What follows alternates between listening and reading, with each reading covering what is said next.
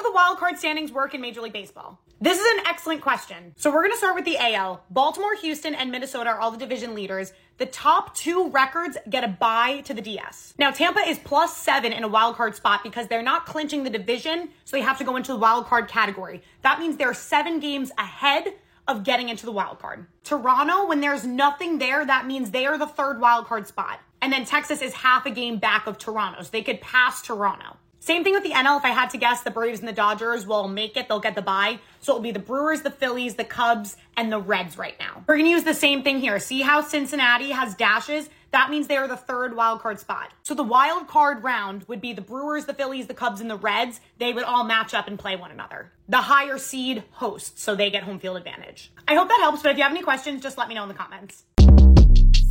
Short Cast Club